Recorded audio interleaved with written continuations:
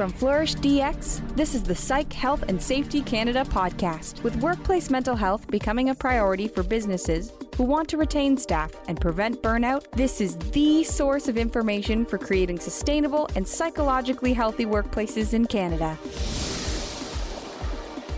Hi, and welcome to Psych Health and Safety in Canada. I'm your host, Marianne Baton. The aim of the podcast is to share practical knowledge, tips, and strategies around psychological health and safety in workplaces.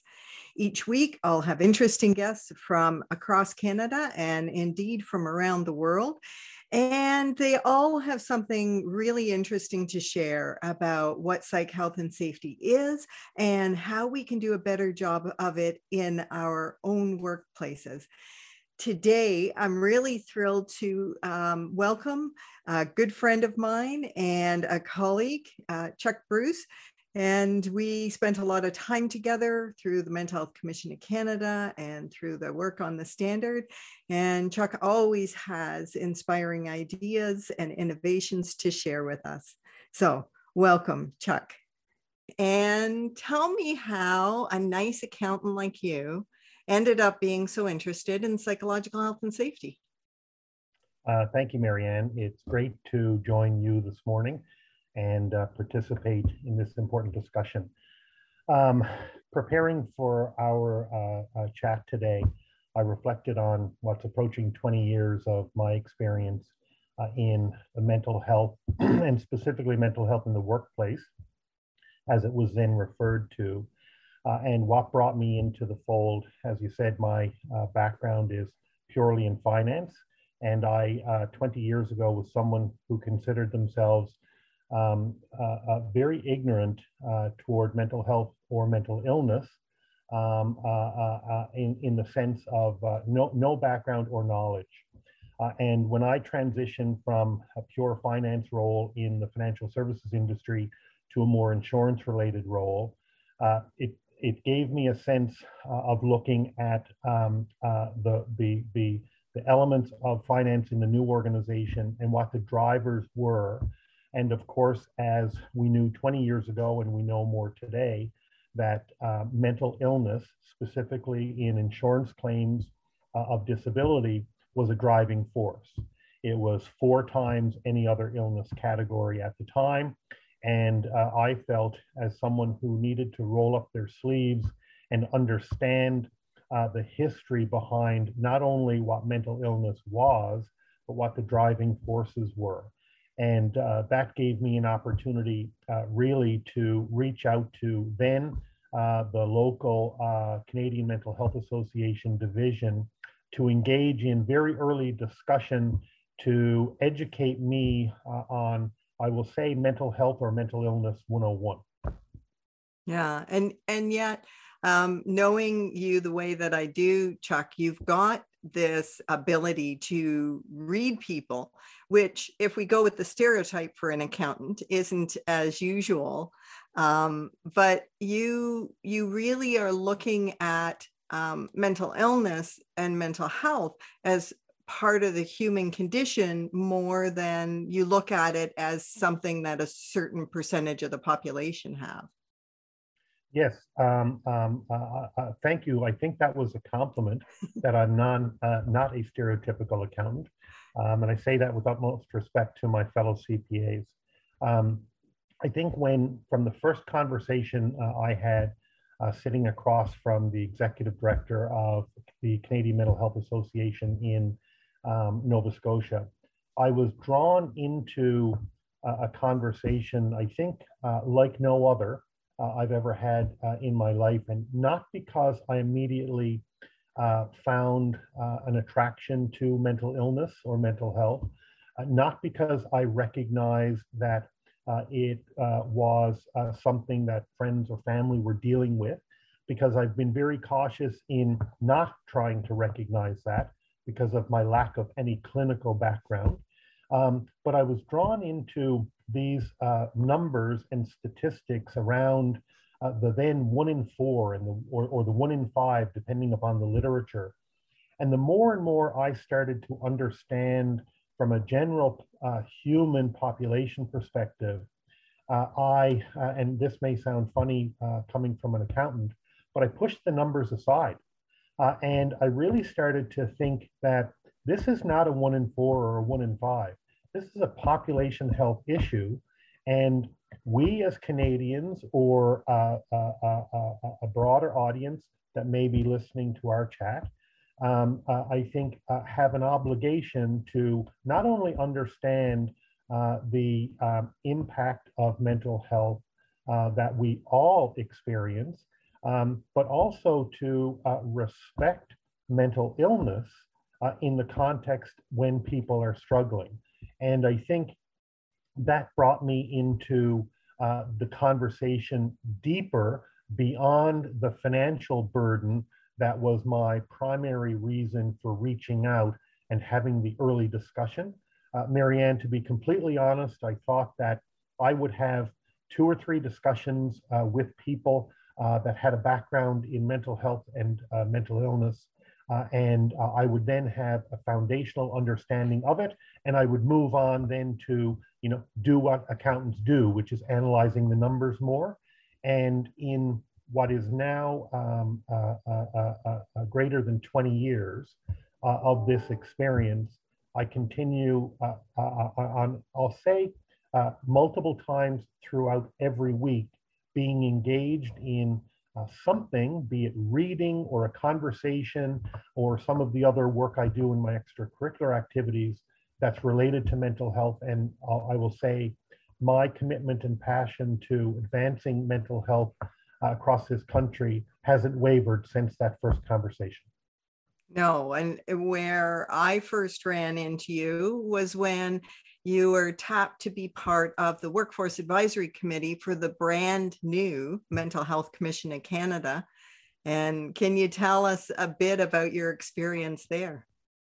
Right. So even I think it was within the same year, and I'm not sure the order of play, but our mutual friend and now retiree, Mike, who was then the inaugural executive director of the Workplace Strategies for Mental Health, or then I think the Center for Workplace Mental Health. The day, and Mike and I laughed about this, the day the center was announced publicly, that morning, I used the phone number that was attached to the bottom of the press release and called for some additional information. And who picked up the phone but Mike? And that was our initial introduction to one another. And I've enjoyed, every conversation that I've ever had with him. And I think shortly after that, the Workforce Advisory Committee was formed. And I received a call from Bill Wilkerson, who asked if I would be interested in joining. And I have to say, I was taken aback by the invitation and asked myself early on, what can an accountant bring to that discussion? Felt very vulnerable in regard to my lack of knowledge, sitting around a table of very intimidating people such as yourself, and people that had much broader and deeper discussions and experiences, both at a clinical and non-clinical level, even people with lived experience I hadn't interacted with on a direct basis throughout my lifetime. So I didn't know what value I could bring to that. And again, the first conversation that we had as a group in the boardroom at Great West Life, when it was your traditional round of introductions and so on, 5 minutes into that conversation, I was drawn and felt I'm at the right table. And I'm not sure where this is going to go. I'm not sure what my commitment is going to be or what value I can bring, but I felt comfortable with the group that I was surrounded with. And, that was 2007. And although we don't talk every day or every week, when we do talk, I feel any of that group, when I do reconnect with, I feel that we've we've had an experience that only lifelong friends can attest to. Yeah, I say that all the time, Chuck, that it's been such an interesting journey because we run into so many people who have their heart in the right place, that the reason they're in this is because they care about humans writ large, that they care about the quality of life that people have, they care about those who struggle, and they really want to make a difference. And so whenever I hear somebody talk about, everybody's out for themselves or they're out to get you, I have to shake my head and say, that's not my experience at all. Yeah, we get to meet some of the greatest. But the other thing that you brought up, that imposter syndrome, or as one of my professors said, the fear of the fraud squad coming and figuring you're not as smart as everybody else thinks you are, is always there for all of us. And I think that we've had to work with senators, we've worked with other politicians, we've worked with clinicians and researchers, and many PhDs, and you start to understand that we're just human, and what your credentials are, whether it's CPA or it's something else, has little to do with who you really are. And that's one of the beauties of what we've experienced over the years. So we were with the Workforce Advisory Committee. What are some of the things that you're most proud of accomplishing with that group? Well, I think the back in the early days of the Mental Health Commission of Canada, the advisory groups, I believe there were 7 established at the onset of the commission's days when it started in 2007. And I think that they really formed the foundation of what the Mental Health Commission is today. And they went through, like any new organization, there was a time and a place for that style of advisory group that were very hands-on, roll up your sleeves. I mean, we were volunteer staffers at the end of the day, right? And as the commission continued to evolve, then that model no longer worked because the organization had matured.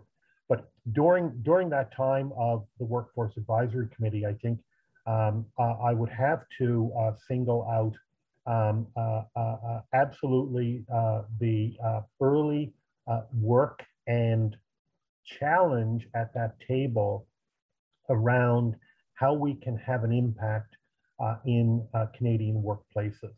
What do we have to do? And it goes beyond knocking on doors and having conversations at a grassroots level. It has to be at the boardroom level. It has to be at the grassroots level, and the accordion has to meet somewhere in the middle.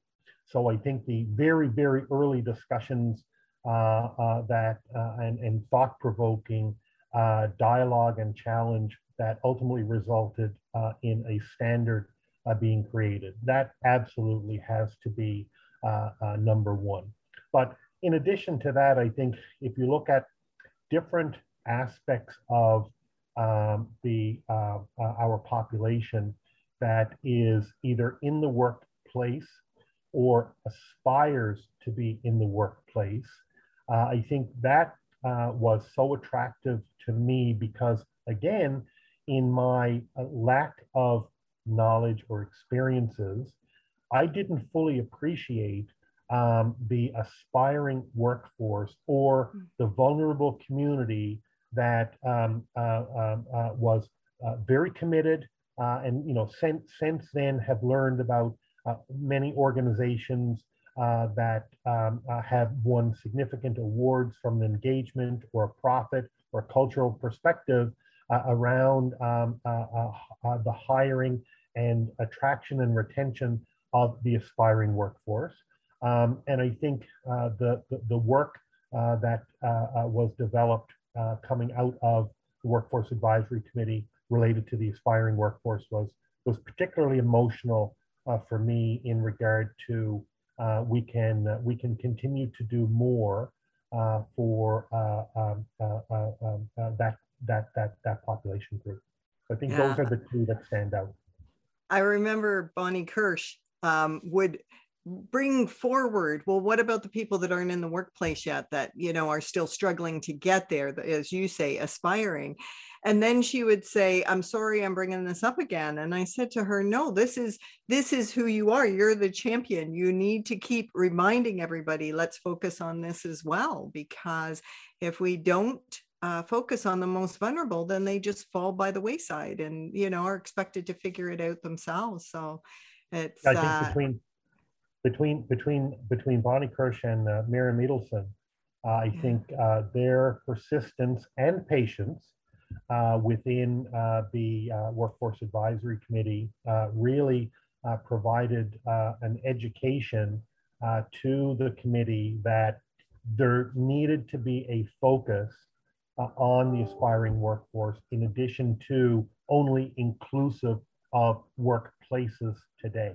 Right. And Marie Dansock, right? And Marie, of course, as well. Yes. Yeah, that they did that. Can I ask that? Can I reverse that question to you? Yeah. What are you most proud of in that committee's lifespan? Well, I think, if we look at the big thing, then it is how we eventually led to the development of the standard. But I think about some of the littler things too, like you brought forward the idea of 20 questions for leaders. And you had talked about a series that you had looked at. And so we created it, and it's still there on the website. We did 20 questions for unions, and it's still there. We did policy recommendations, looking at if you're looking at your policy through the lens of workplace mental health and psychological health and safety, how would you do that? So I think there are so many things that were done, but also that the committee themselves became individual champions with their constituency, wherever they were, whatever they were doing. And so it's almost like I think about Rosa Parks and the idea that she was just one woman on a bus, but when you look into her background, she was part of an advocacy group. She was being trained to think about the issues and to deal with the issues. And it's the same with all of us, is that we may look like individually that we just have it all together and we know what we're talking about. But the truth is we came together and we learned together, and that's why we're able to do what we do now. So we were such a diverse group from many experiences, not only personal and professional experiences, but geographic in nature as well. I believe we were truly coast to coast to coast. And I think when I reflect on now, of course, asking me that question is generating a whole bunch of ideas, right? And it seems in many ways like it was last month we met, not 15 years ago, or I guess not 15 years ago, but 10 years ago. I think the other walking into each meeting, you look at, of course, for significant amount of time of the Workforce Advisory Committee's lifespan, our friend Dr. Ian Arnold led us to great levels of success, and looking at an agenda, looking at meeting materials, looking at the objective of a meeting. I have to say, I always walked through whatever door we were going into with my own personal objective of engaging in discussion of bringing people to an understanding from an accountant's perspective of we have to be mindful of what the cost of not doing anything is. So we know what the cost of mental illness is in the workplace, purely from a numbers perspective. So I say a direct cost.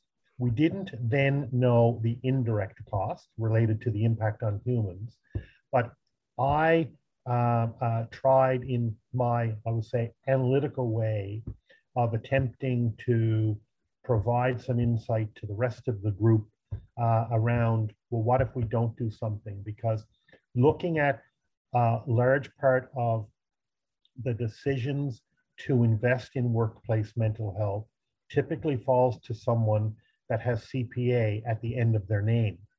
And until they understand that it is not an expense line, it is an investment line, many workplaces will not realize their full potential or exercise their full opportunity without understanding what a lack of investment is. And I think we only have to look at the example I use even in today's world, so many years later, is we only have to look at throughout Canada and or around the world, and the lack of investment in past in infrastructure. And where we are today in Canada, where the US is today, and other jurisdictions that have experienced a lack of infrastructure investment over the course of decades, and now realizing the burden of that investment that's required today. It's no different when you look at the investment or the other side of the equation around an expense of mental health in the workplace. Okay, so you may be sensitive and you may understand workplace mental health and mental health in general, but you still think like an accountant. Well, I have to still think like an accountant, because whenever I'm engaged in discussions, when I know there are accountants in the room, I know how they're thinking. Yeah. So I have to find a way to hoodwink them into understanding that this is an investment and not only an expense line. Yeah. Yeah. I remember when I didn't know you at all, we were at the table for the commission's workforce advisory, and I thought you were pretty quiet, but then whenever you opened your mouth to say something, it sort of landed and was profound, because it was very much from that objective, logical business sense. So it was only after, when I got to know you more, that I realized how cheeky you actually were, and that was just your persona for the board table. But let's move on now to your recollection of how we came to think that we might want a national standard in Canada on psychological health and safety in the workplace. Oh, such a great question. I think that my recollection, having gone around the table multiple times and hearing from our peers that, again, such diverse backgrounds of people with lived experience, which is, we all know and recognize more and more that that voice is required at the table. We had academia, we had clinicians, we had representation from the military with our good friend Stefan. And I think that my recollection was the diversity of thought around how the first thinking around, I will say, a guideline versus a standard, and a standard versus a guideline. But more so than that, when you take a layer off the onion, I think it was purely related to the impact. So how can we get inside the doors of organizations in different industries across the country? And at that time, I don't think we were looking at anything beyond our country. And who would have known, right, that there would be interest beyond the shores and mountains of Canada? But I think we were initially focused, perhaps prematurely, on thinking that it would be more accepted or adopted more broadly within a small number of sectors, ideally within the public sector. And I think because of the diversity around the table, we very quickly turned our attention to, well, wait a second, why wouldn't oil and gas consider this? They have the same issues within their workplace as a provincial, federal, or territorial department of government. And then we looked at specific subsets of healthcare and first responders and so on and so forth. And I remember being one of a number of people around the table that, as a dad to a now 17, soon to be 18-year-old, it was very important for me, and I know your kids were certainly a lot younger and more dependent on mom than Marianne than they perhaps are today. But I think very important for me was also that next generation of entering the workplace. And I went back to, I read a book some time ago in preparation of my former role in the insurance and disability sector. And it was a book entitled The North Karelia Project in New Zealand. And this was really around physical health at the time, but it was around changing behaviors. And it was North Karelia. North Karelia is a region in New Zealand. And some time ago, I think it was back in the 70s or 80s, they had a very high rate of death in sort of 40 and 50-year-olds. Very, very young men were dying. And in this region at that time, the book was written. The females in the household were predominantly minding the house and raising the children, whereas the males were working outside of the home. But they were dying when they were in their 40s and 50s. Of course, then leaving the family in turmoil. And the moral of the story was the initial thought was to change the behaviors and have the 30 and 40-year-olds eating more healthy. So less butter, less fat, more green vegetables, and so on. And someone came up with a brilliant idea and said, wait a second, until we introduce healthier lifestyles with our infants and toddlers and school-age children, we will never change the behaviors and the mortality of those that are older.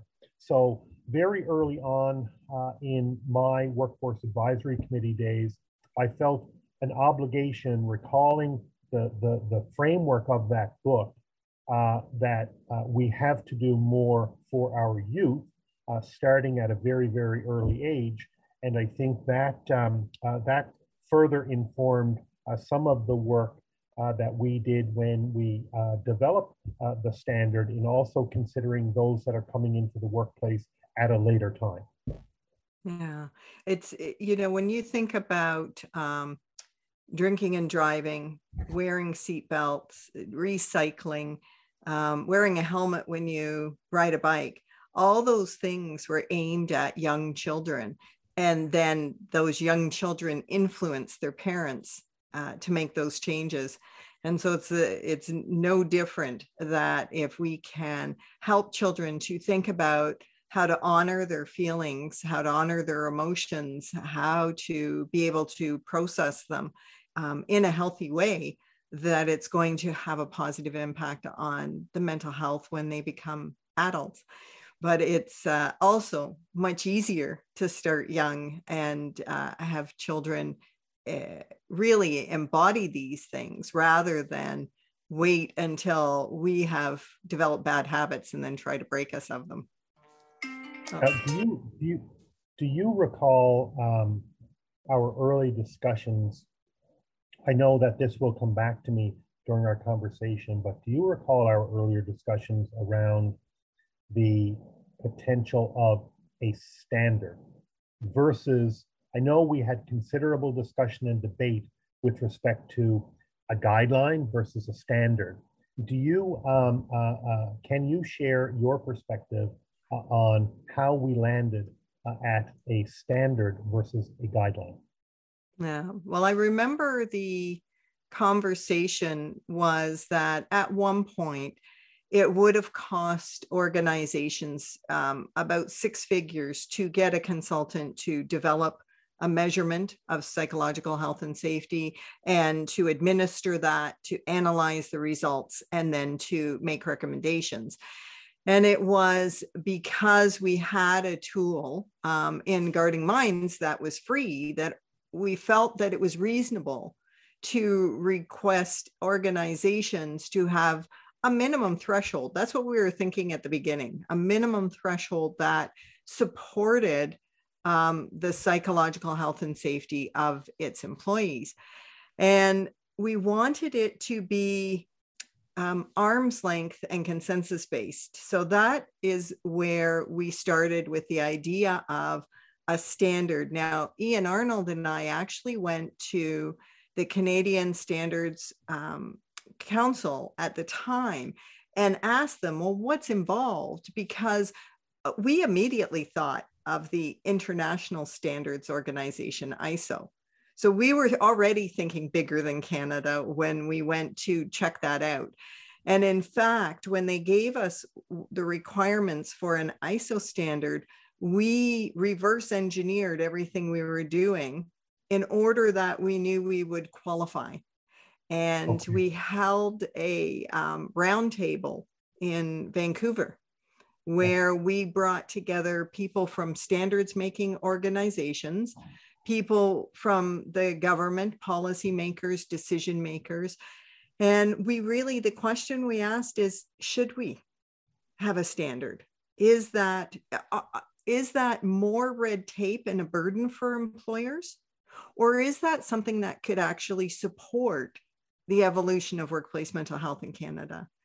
And there was good conversation about pros and cons. What we wanted to avoid was making it so difficult for employers to operate or to be profitable that we were inadvertently damaging their psychological health and safety.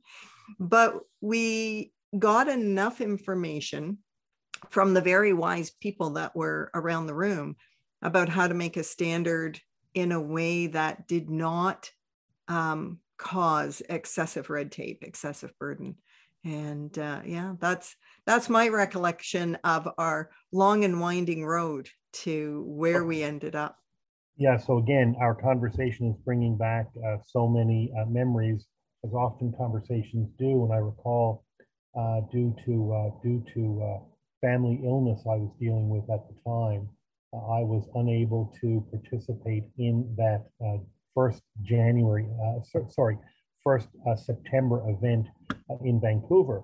But what I do recall is there was a very diverse group invited and accepted the invitation to participate in that discussion, and that was very rich discussion. It was a closed door event, whereas people could speak openly and freely and not have their comments attributed back to an industry or their organization. And those leaders from various industries had the opportunity to share what they felt were advantages, but also what they felt were limitations or restrictions in moving that forward. So I think that was extremely rich discussion. And I think as we continue to evolve mental health across the population, I think that model can and should be replicated more often when there are, I think we have the opportunity today, 15 years later, to have those conversations in a more open forum where people are not, leaders are not as concerned about voicing their opinion and having their organization attributed to their opinion, appreciating it is only their opinion. They're not necessarily speaking on behalf of the organization. But I think leaders today in the mental health conversation are much more open to have that dialogue in a public setting, to inquire with respect to what can and should be done across the land. So I think that was a very early start and very visionary in regard to when you look at how mental health and resources available to organizations have become available over the course of the last 15 years. Yeah, you're making me think of another point that was really interesting, is that we started really thinking about, do we need a standard about how to treat a person who has a mental illness in the workplace? And that the conversation around that was, no, we have human rights. Like, we already have the duty to accommodate. So if we step back and think about protecting all employees, doing no harm to all employees, it actually will be protective for those who also have a mental illness. But then it becomes not about those people, but about us people, about everyone. And yeah, do you remember, Chuck, the conversation about language? Because again, we said, should it be the standard for workplace mental health? And do you remember why we decided against that?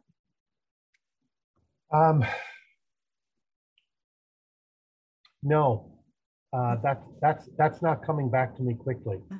No, but that may be age related as well. Yeah. Yeah, well, we do have that going for us.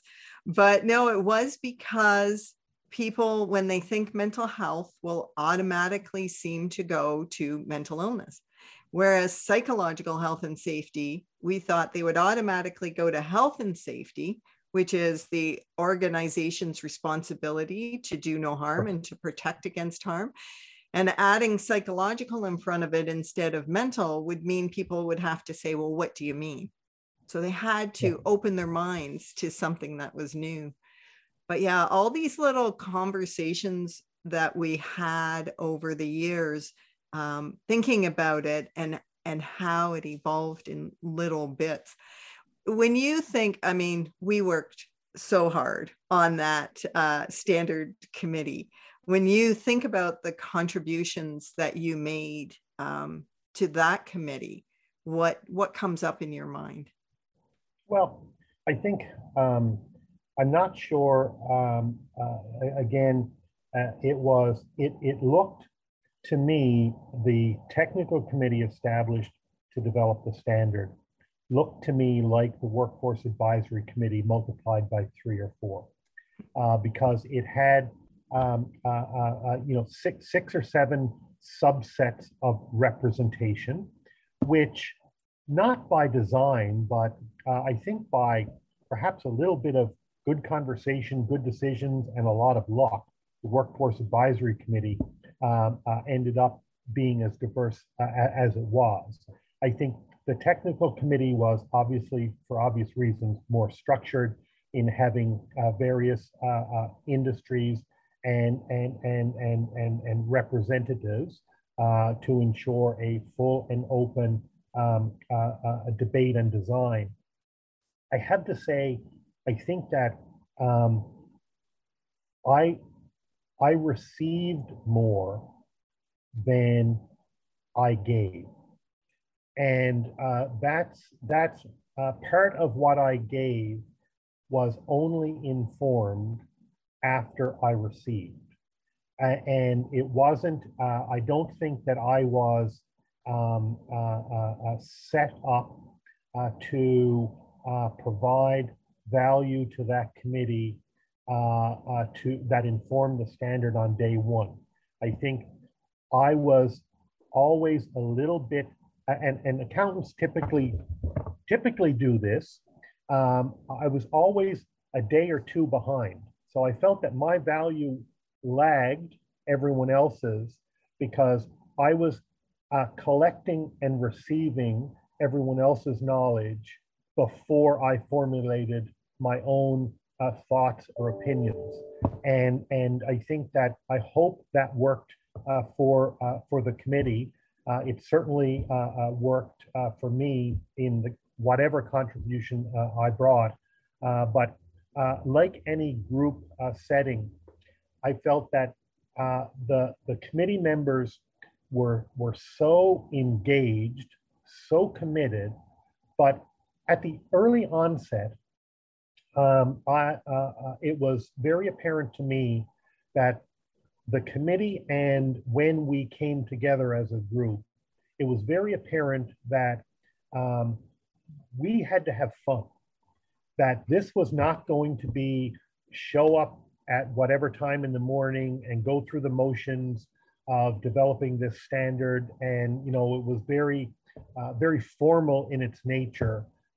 We were a group of individuals that felt once the end of the day came and our work wasn't finished for that day, but we felt we had to come together as a group and enjoy each other's energy, personality, backgrounds at a very social or more intimate level in order to affect the next day's discussion. And I think because we as a group came together so closely throughout the journey of developing the standard was a significant part of the success of the standard at the end of the day. Chuck, what you just described is what the ideal psychologically healthy and safe team or organization would look like, right? That we work hard, that we're passionate about what we're doing, but that we know each other in a way that we respect, support, and really root for each other to be successful, that it's not a competition, but we're all in this together. We have each other's backs. So it's interesting that the group that did the work to create the standard lived the principles of it. Yeah, and in any other forum, Marianne, you will recall in any other forum, the different groups of representatives that we had were in general forums somewhat adversarial to one another.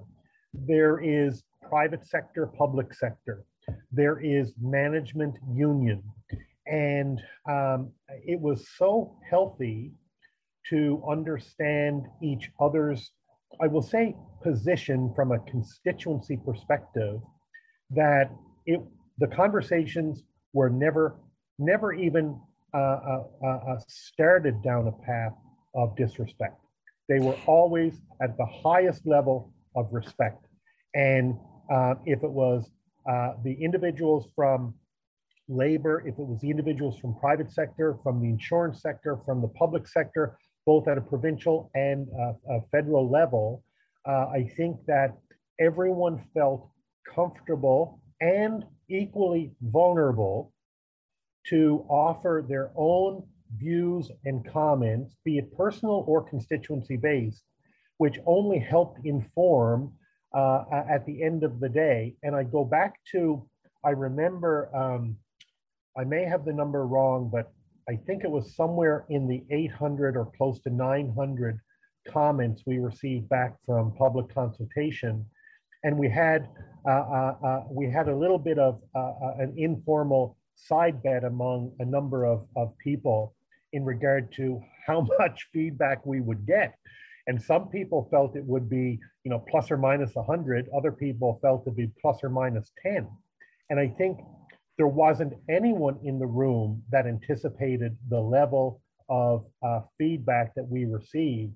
And I think before we even went into that feedback, understanding the confidence that we had within different sectors across the country with that level of engagement was a very proud moment for the technical committee individually and as a collective. Yeah, I think that was one of the moments when I realized, which I don't think most people do in the moment, is that we were making history, and that many people took the time to review and comment meant to me that what we were doing was important. And there's another time that I think about, and it goes back to what you were saying, Chuck, and it was Martin Shane.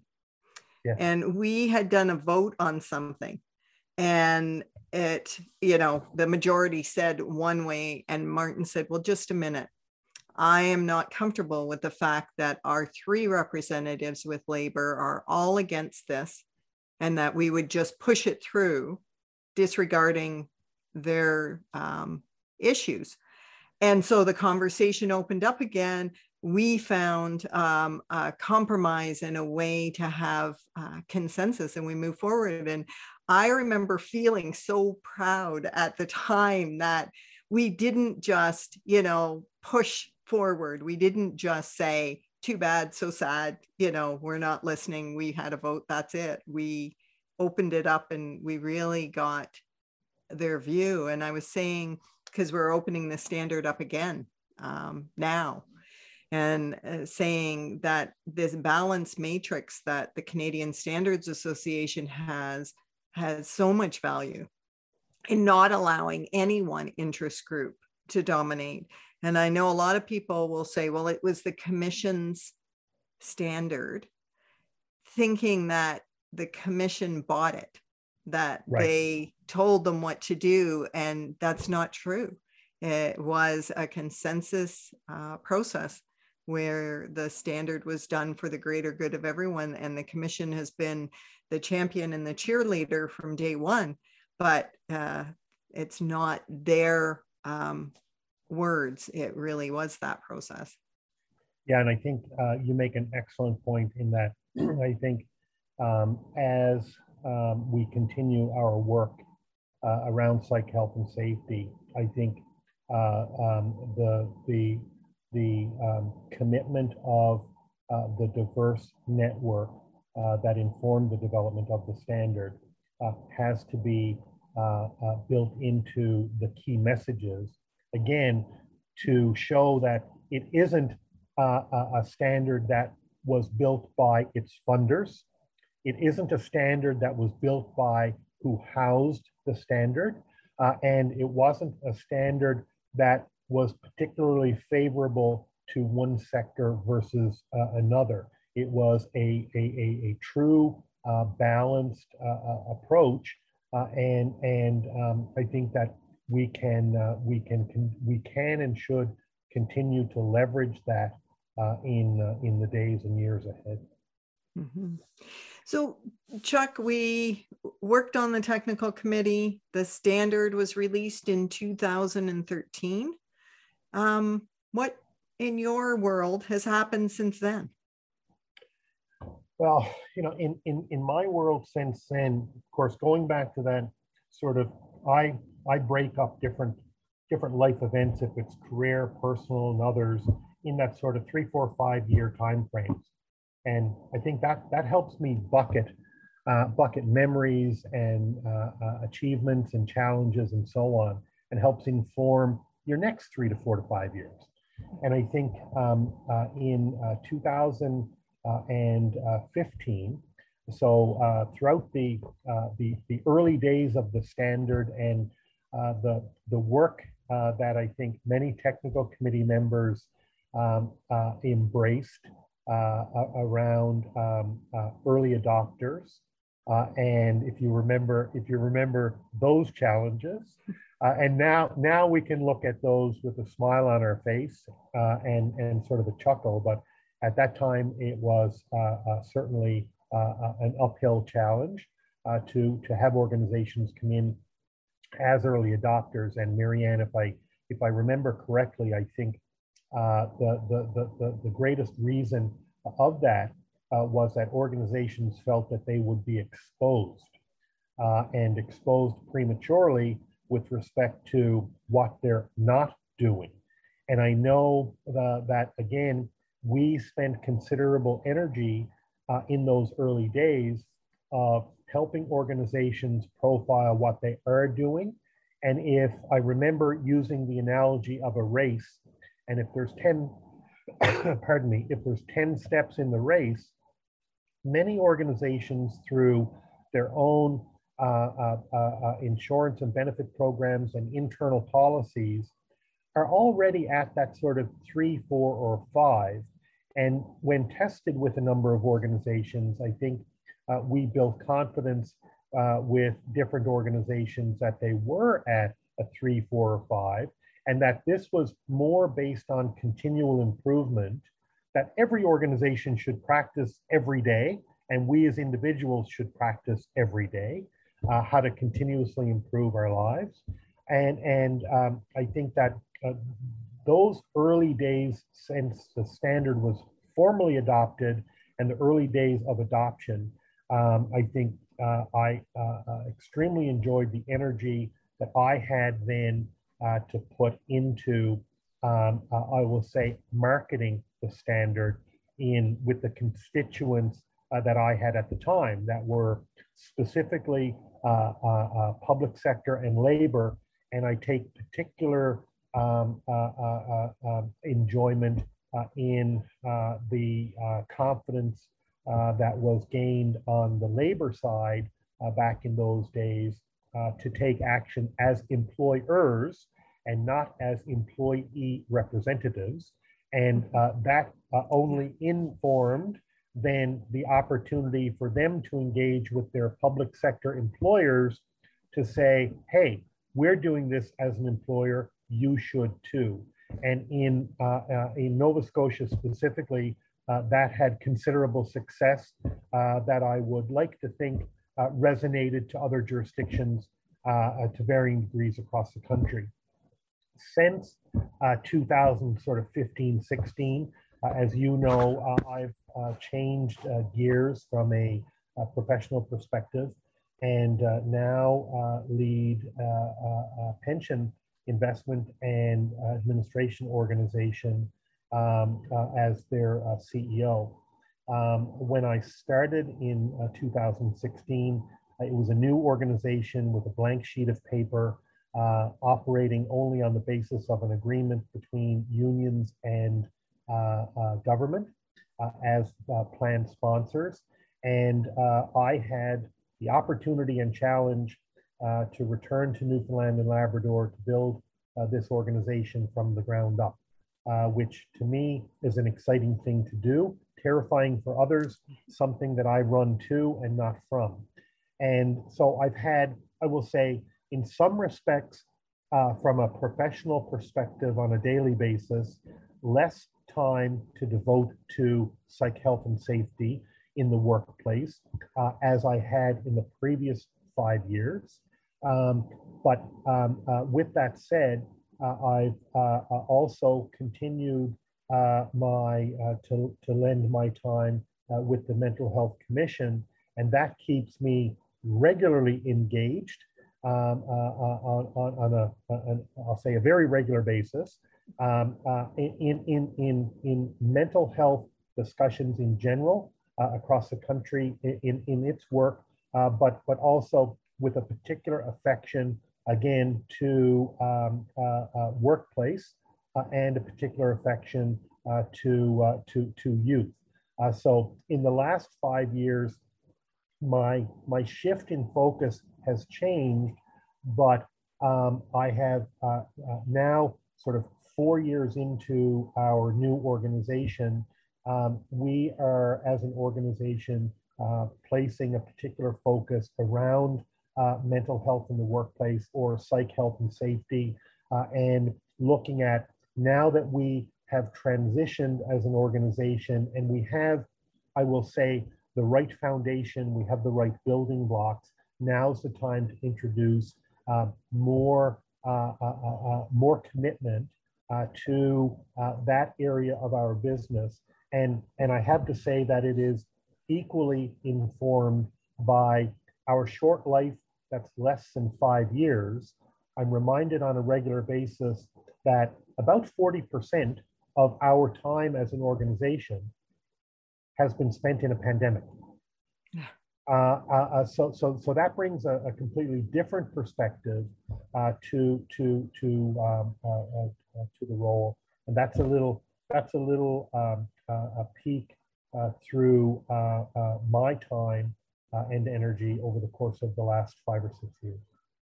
So Chuck, there's CEOs all across the country who are dealing with the pandemic, are dealing with supply chain issues, are dealing with talent recruitment and retention, are dealing with a changing economy. And we're saying to them, well, you should pay attention to psych health and safety. And you know how challenging that can be when there's everything else going on. What would be your advice to CEOs in particular who are saying, of course, I want to do the right thing, but there's so many things that I need to do? Of course. So I think first and foremost, I have, I'll say, three professional passions. One, I'll say, related to mental health. One related to good governance, and another related to retirement security. And I think I go back to about a year ago. I was asked to sit on a panel of my peers in the pension, investment, and administration industry. And at the end of the panel, the one question the moderator asked was, "What's keeping you up at night?" And there were three individuals on the panel, and two of my panel colleagues highlighted things specific to markets, capital markets, the reaction to capital markets as a result of the pandemic, inflation, and so on. And I felt that I happened to have the opportunity to go last.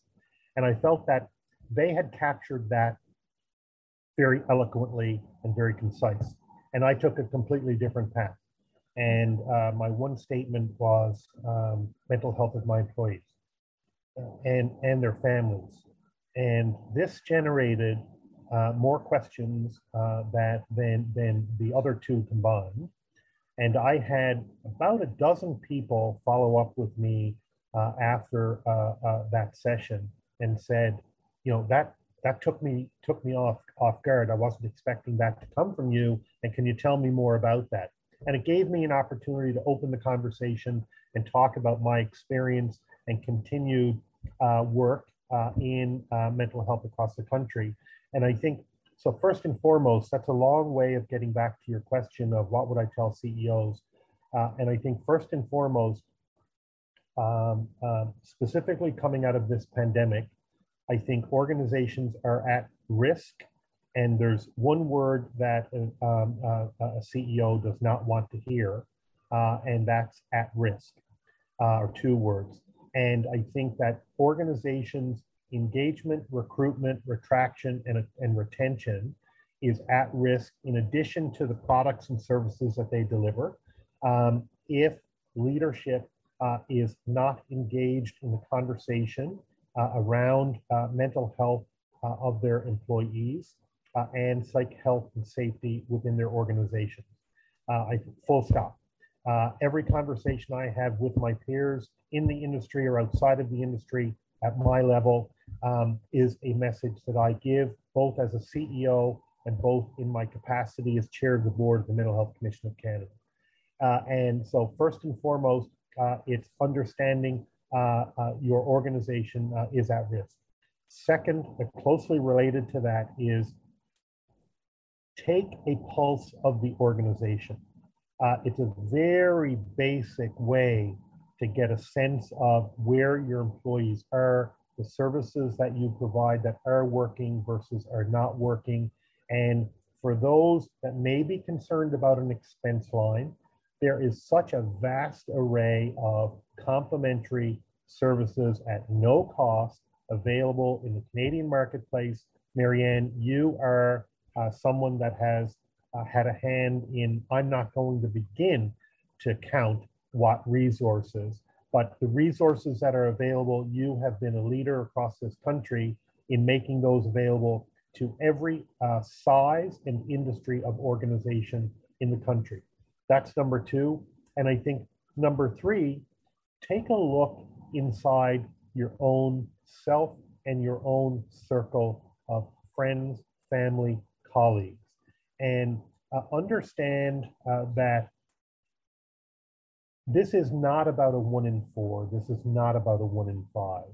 That your children, your siblings, your parents, your colleagues, your extended family, there are people within that circle that were struggling pre-pandemic, continue to struggle during the pandemic, and I have a significant concern about the after effect of the pandemic, especially with youth and those that have been working remotely.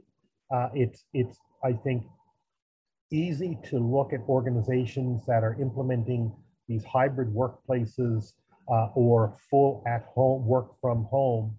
And I think in our early days of the advisory committee, and it's now coming back to me again, that we spoke and the development of the standard. What about those individual contractors that are working at home in their home office day in, day out? We didn't pay a significant amount of attention to that because we felt that it was a small subset of the working population. Well, boy, weren't we wrong when we factor in COVID, and now the amount of individuals that are working from their kitchen table or their home office that isn't set up properly from an ergonomics perspective and or a mental health perspective. We have men and women that are balancing parental responsibilities in addition to child or elder care responsibilities. And I think post-pandemic, keeping this hybrid workforce or full at-home workforce without the right protocols in place to support our employees is going to have a significant impact on engagement, culture, and ultimate achievement and productivity. So those would be, I'll say, my top three in looking forward. That's great. That's great. And this is a good place to wrap up and to thank you, Chuck, for sharing all of your experience on this long and winding road, and to say that these things that you're just talking about, funny enough, we started working on before the pandemic. And so many of the resources and information about independent professionals working from home, hybrid teams, we do have available now. So that you're saying to CEOs, pay attention and don't just let this be another extension without thinking about how to do it in a psychologically safe way. So, absolutely. Yeah. So thanks again, Chuck. The whole video will be on Flourish DX's YouTube channel, but we'll take little short clips from your most brilliant statements and share those on LinkedIn and social media. And I also invite anybody who wants to connect over LinkedIn to ask more questions or follow up with this conversation about all the brilliance that Chuck shared to do that. So thank you, Chuck. This has been an excellent way to spend an hour and a half. And in closing, in addition to a thank you, and I'm glad we had an excuse to reconnect. I think that your reference to a long and winding road, I hope the road continues to wind and that you can't see too far ahead, because it's great to be visionary and plan for the future, but I think we can only plan so far. And if I go back to that 2013-15 timeframe, who would have thought we would have had the experience that we've all had in the last 2 years? So it's great to plan, but also be somewhat fluid or flexible in how we all move forward, in that there will be turns in the road that we have to adapt to. So thank you, Marianne. Yeah, thank you, Chuck.